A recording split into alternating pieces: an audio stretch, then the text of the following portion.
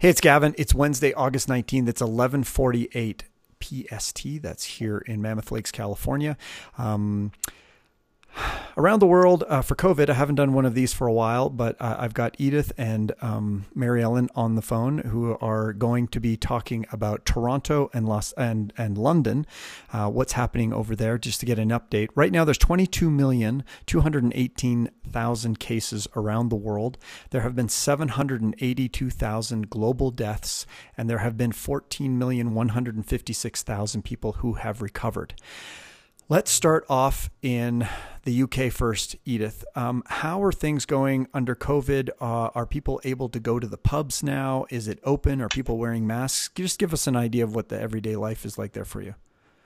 Okay, and I'll include a little bit more of Europe because I went to Switzerland and I went to Greece recently. Okay. So but UK slowly started opening slowly in mid-July, and you can go to a pub. And you can go to a restaurant. You can now get your hair cut. You can now get your nails done. You can go to the movie theaters. You can go to an art gallery because I went to see a Warhol recently. But everywhere you go, you can go to the Apple store, which I went to today, which was quite interesting. I've never been so not busy in my life in the Apple store.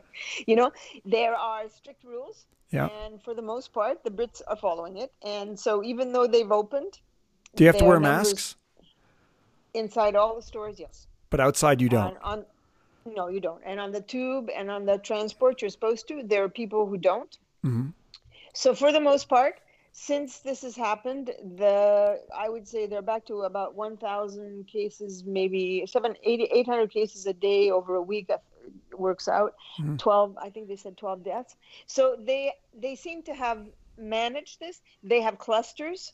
They've had to shut down parts of Manchester. They've had to shut down some particular places. So that's how they're treating it now. They're now looking at clusters and where they need to stop it, if they need to do lockdowns. They're trying not to do full lockdowns. They're trying to avoid a full lockdown everywhere in the country. Mm-hmm.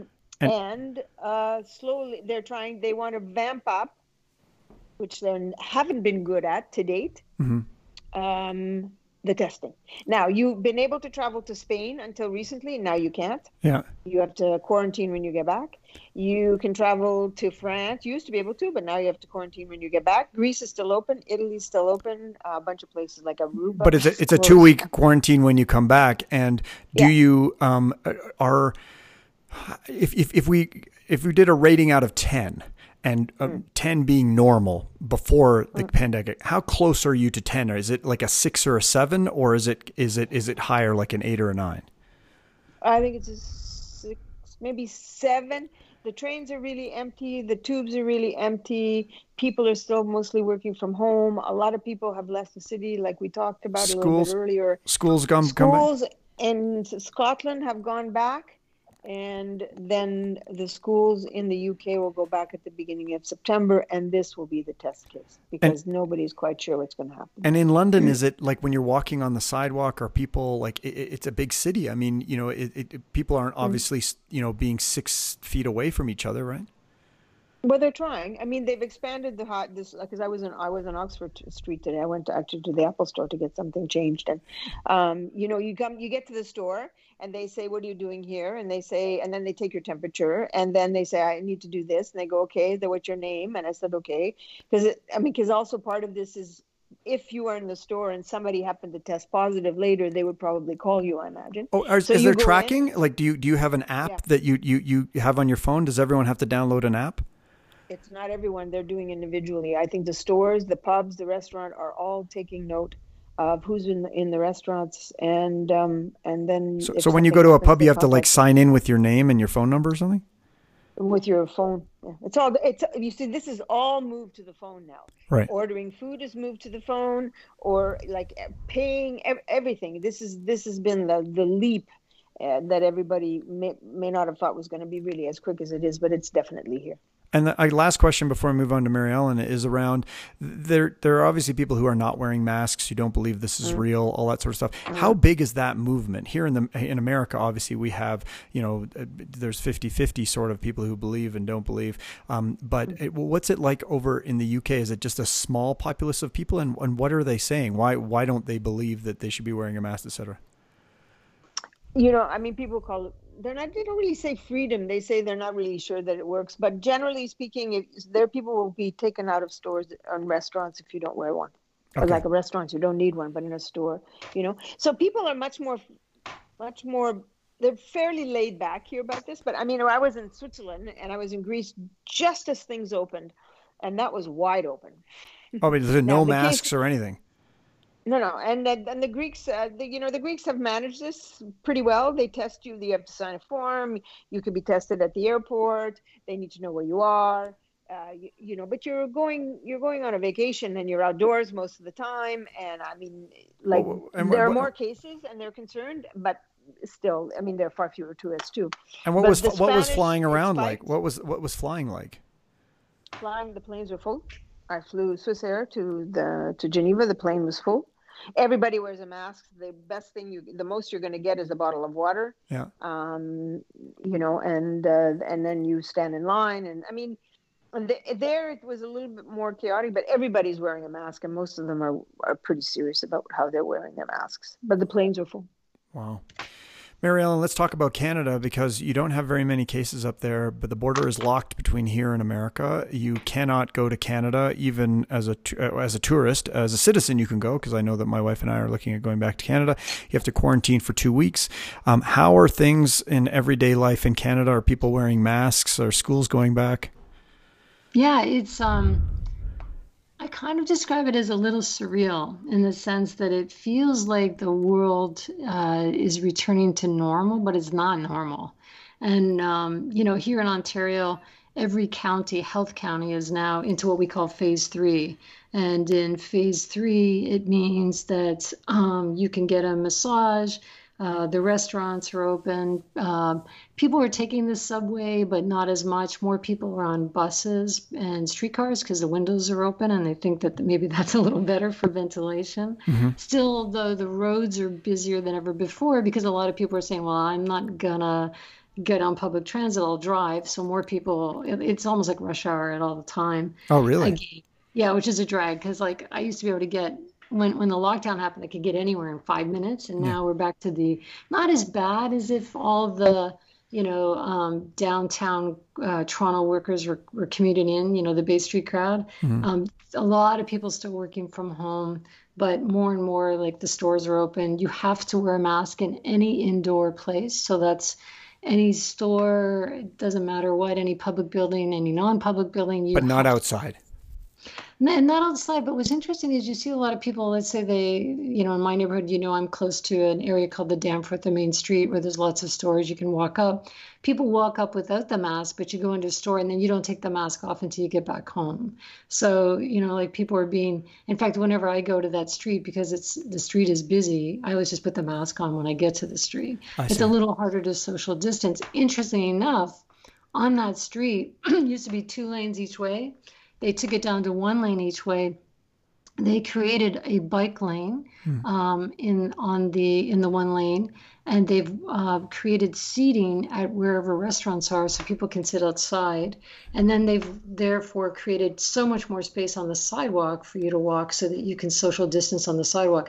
This is happening throughout the city, where they're prioritizing pedestrians and cyclists over cars, which is probably one of the reasons why the streets feel busier than ever before. Yeah. It's a pretty interesting thing. There's another major road called the Lakeshore. It's closed every weekend on the eastbound lanes heading into the city, so cyclists and people can run. Are you serious? Wow. Yeah, they closed the lane down. That's like 4 lanes. It's like a major highway. Yeah, it is. Geneva did the same too. Because I used to cycle in Geneva before, but they literally took streets, like major streets, and put like a major bike lane, and it was down to 1 lane for the cars. Yeah, and that's what's happened. London has been saying they're going to do this. They have not done it. Yeah, the Danforth is a major thoroughfare to get into the city. and it's down to one lane, you know. So like if you're Wow. coming from the outer areas, and they're doing this everywhere to try to, you know, help with the numbers.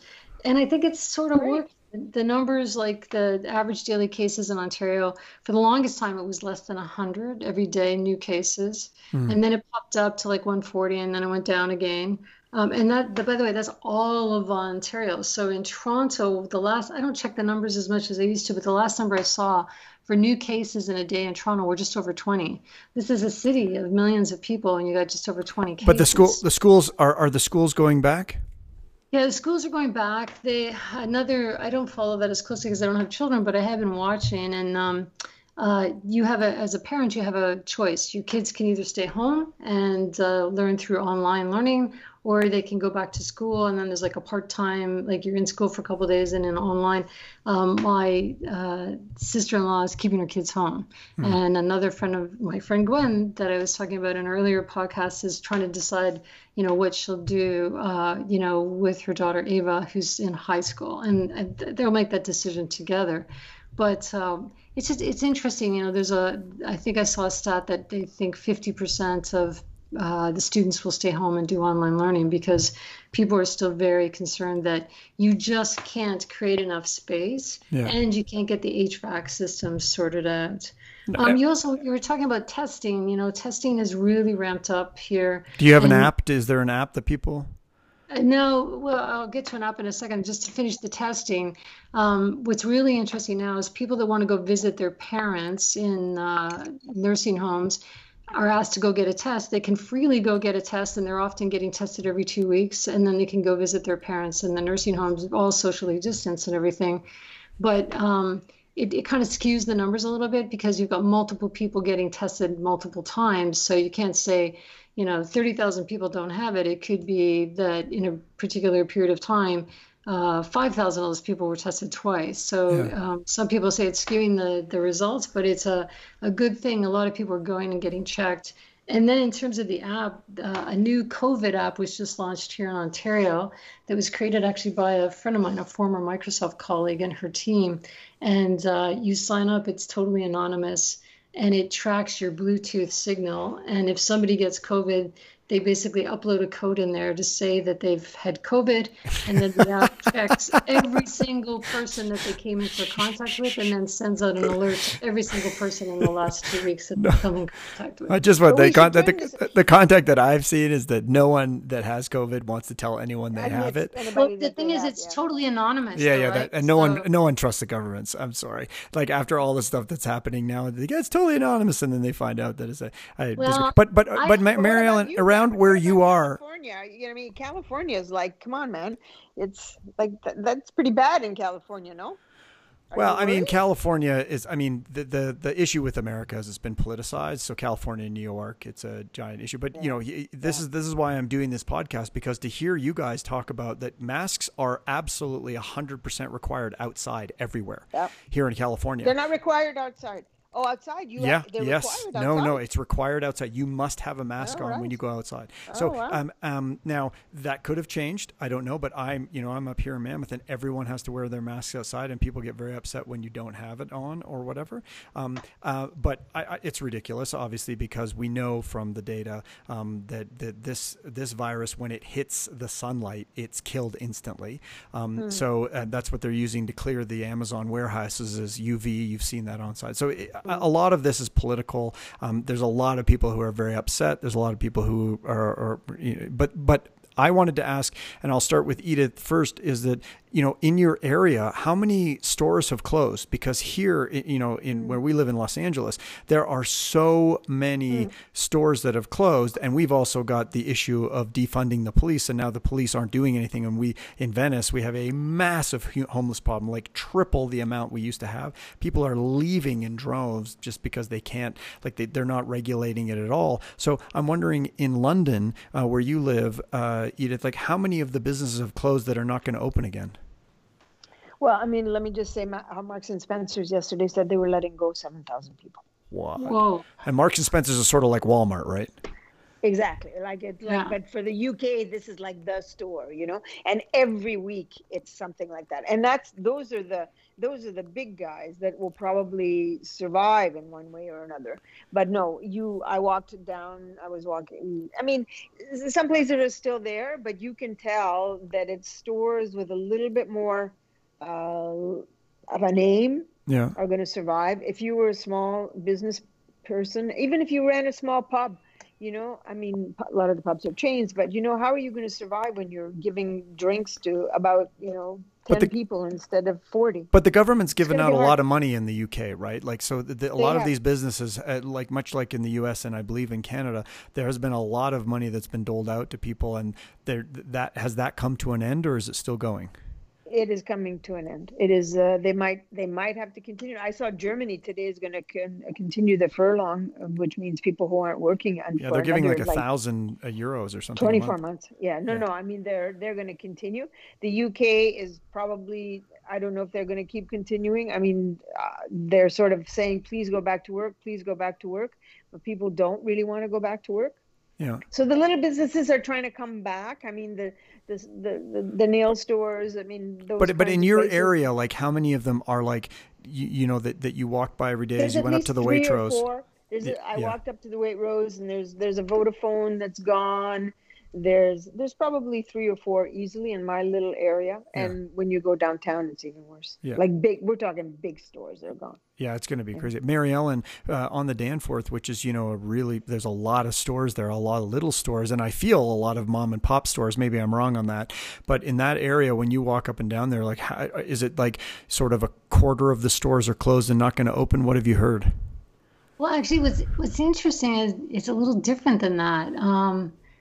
I was kind of shocked because we were looking for an umbrella for our backyard because you're spending a lot more time in your backyard, and they're all sold out everywhere. Yeah. And all of a sudden, we found out that one of the local stores had some in. So we, kind of run over and we walk in, and there's people shopping as usual, with their masks on. I don't go into stores except for this one umbrella trip. Mm-hmm. And I actually sense that because this area is so popular, a lot of the stores are starting to come back now. And there's only one place that I noticed, and he was a small tailor that we used to use. And all of a sudden we realized he was gone and there was somebody else already in that store. Wow. But what's interesting is I think this one particular part will be okay because it is really popular, and it's got a pretty affluent neighborhood around it with a lot of people that can work from home. But there's other parts of the city where you're definitely going to see that. I think that if you're in an area where you had something that was more of a nice to have than a must have, you're going to be in really big trouble. Yeah. And there's only and the big thing about Toronto is it all depends on your landlords. And the thing I see is even some haircutting places, I noticed they're closing. That's a landlord play. If like I've heard from where I get my haircut, which I'm going tomorrow to get it done. Whoop! First time I'll walk to a salon in 6 months or whatever. I was told the person who owns the place got a really good break from the person who owned the building. Rent. Yeah. Yeah. Well, because the person who owned the building outright and said, look, I can do without rent for 3 months. You keep he understood the long-term value of keeping that business afloat and gave them a break and just said, don't pay. My understanding is the Canadian government has given businesses a lot of money. Like there's been Canada is well known for supporting people socially.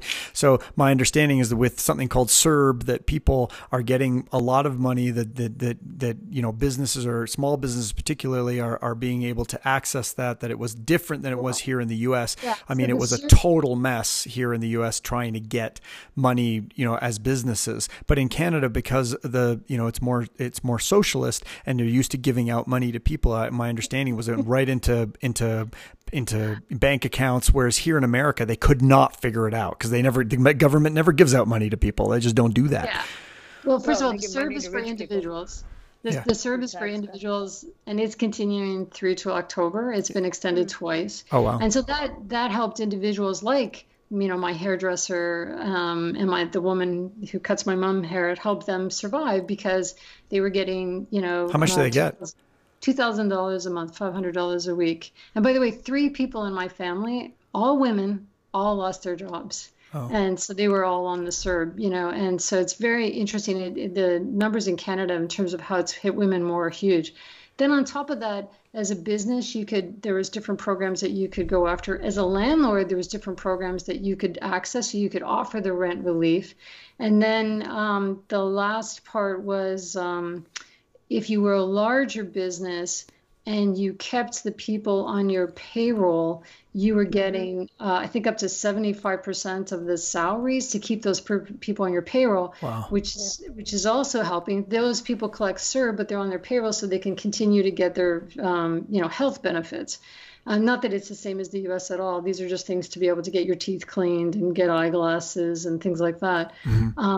So it's been super, super supportive, but there is like how much longer can that go? The good thing, I would say that it's probably 60 to 65 to 75% business as usual. It's those niche areas that are like travel just got decimated.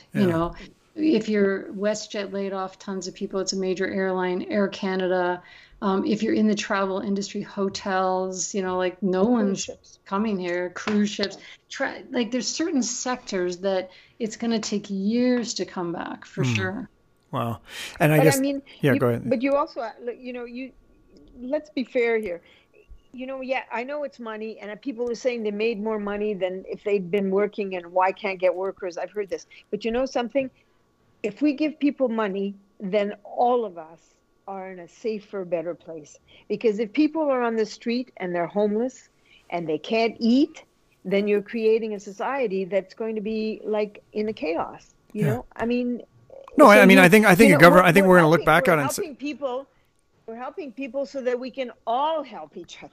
No, I think that I think America's the same thing. I mean, it's $6 trillion has been paid out. It's never been done before. We've got 40 million people who are out of work. I mean, the issue is that how long can this continue, which we all know can't go on forever. And two is that how are we going to pay for it? And that's the real worry, is that there's governments, this is going to be a long-term scenario, and the governments that are in now are probably not going to be in when this has to come back and pay for it. That's the key with democracy. It generally changes every 4 or 5 years. And so in 4 or 5 years, we're going to start paying for this with higher taxes and all those sorts of things. And people are worried about it. They're also worried about the next generation. I've heard a lot of my, friends who've kids who are like 18, 19, 20. They're the ones that are going to be paying for this, because this is not something that's going to be coming, overnight. And I think when we look back on it, and the last question I have before we sort of wrap up is that I'm finding here in the U.S., and our news media is not the greatest here,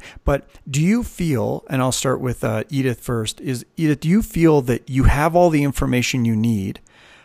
Or do you feel that you are confused about actually what this virus is, what it does, and how you're going to attack it? I'm talking mostly about disinformation and confusion, because here in the U.S., everyone I talk to is so confused now about how deadly this virus is, what they should be doing, who gets it, who doesn't get it, how it works.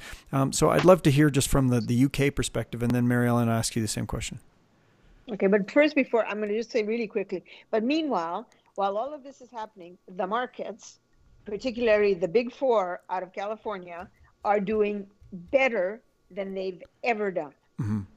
Let's put this into perspective. People are putting money somewhere. There is money. There is money. There will have to be a lot of money, but there is money in the world. So that's an aside. The information, I think that we keep forgetting that we knew nothing about this virus because it was brand new. We've learned that it doesn't live on surfaces for 72 hours, but for a long time we believed that it was true because somebody thought it was true, and maybe it was true because somebody caught a piece of it. We are learning as we go along. We don't know what the kids are going to do when they go back to school. We know that it affects older people, but we also know that younger people are getting it now just about as much as other people, but they're not getting as sick, so they're not dying and they're not in the hospitals. We're just on a roller coaster with a disease that we knew nothing about. So if you're not keeping up with it, because you're sort of tired of it, and I can understand this, you just have to keep going. But I do think that there's some things that have not changed. Wash your hands, be outside as much as you possibly can, stay away from enclosed spaces for long periods of time, and, keep your distance. And wear a mask, which protects other people probably as much as you. Yeah.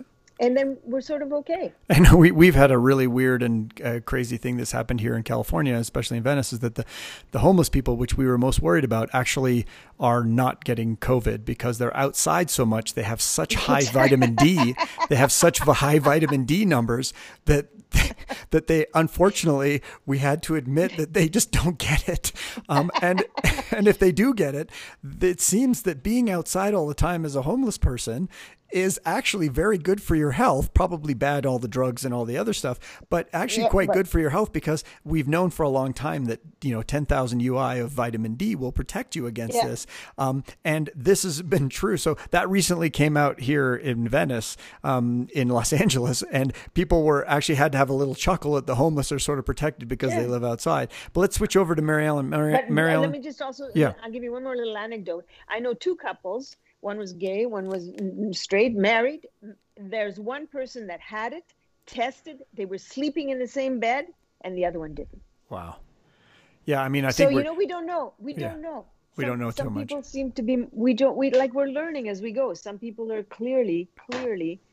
Homeless people are protected. Yeah, clearly, homeless people. So I've decided to start modeling my life after the homeless, sleeping under the stars, being outside in the sunshine as much as possible. And I'm lucky I live here in California where it's 90%, 99% sunshine. I mean, when we have rain, it's really crazy. But so let me throw it over to Mary Ellen. Mary Ellen, do you feel that you've gotten all the information you need, or are you confused about the virus? Because there has been so many, first of all, it was transmissible when you didn't have it. That's not true. The WHO put out a whole bunch of things that were just untrue. There's things that have been released. And so people are so confused as to what is really going on. But we do know one thing: masks work. It reduces the amount. If you do it, it works. And because we can see from Japan only having, 1,000 cases, and South Korea having only 300 deaths, that is a culture of masks.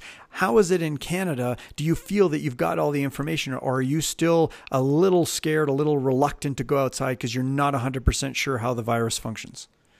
It's interesting, I think that if you look at history and you think about this a little bit, I'm reading Emma Donohue's new book, The Pull of the Stars, and it's set in Ireland at the end of the First World War, at the time that they're dealing with the pandemic. And I'm only like 40 pages in, and it's so eerily familiar. It's like and she wrote this book like a year before the pandemic hit, and it's so eerily familiar. And one of the things was an article with her recently where she said they knew nothing. Like they had none of the information that we have. Yeah. And so reading this, and it's so eerily familiar, all the things they're telling them to do, the fresh air, the get outside, blah, blah, the stay away from everybody, the same 6 feet thing.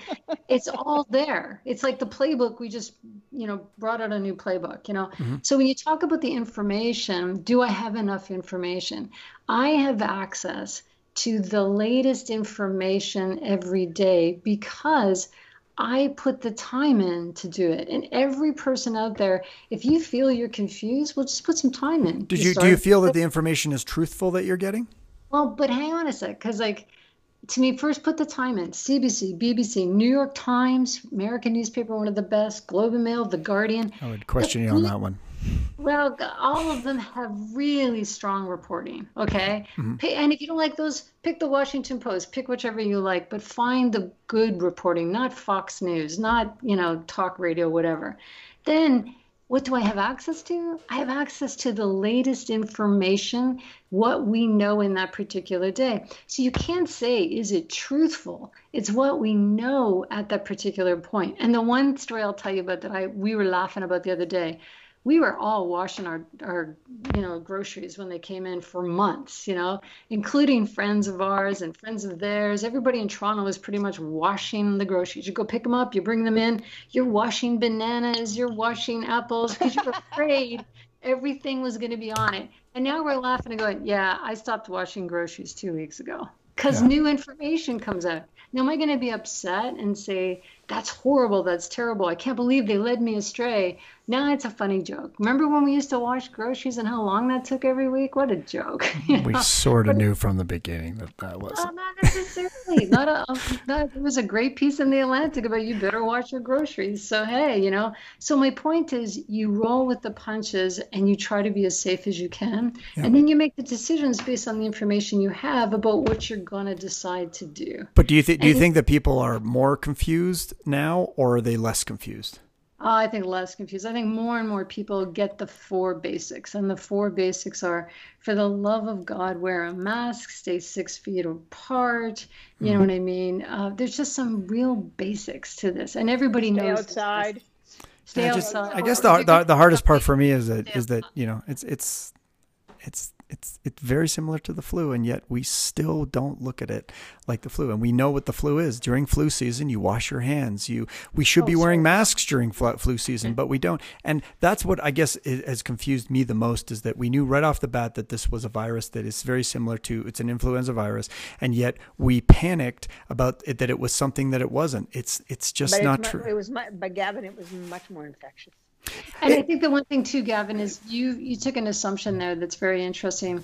I do not think during flu season, because we had forgotten the pandemic of way back when, because we weren't around then, we didn't wash our hands well. We didn't wear masks. No, because we stay 6 feet apart. People came to work when they were sick.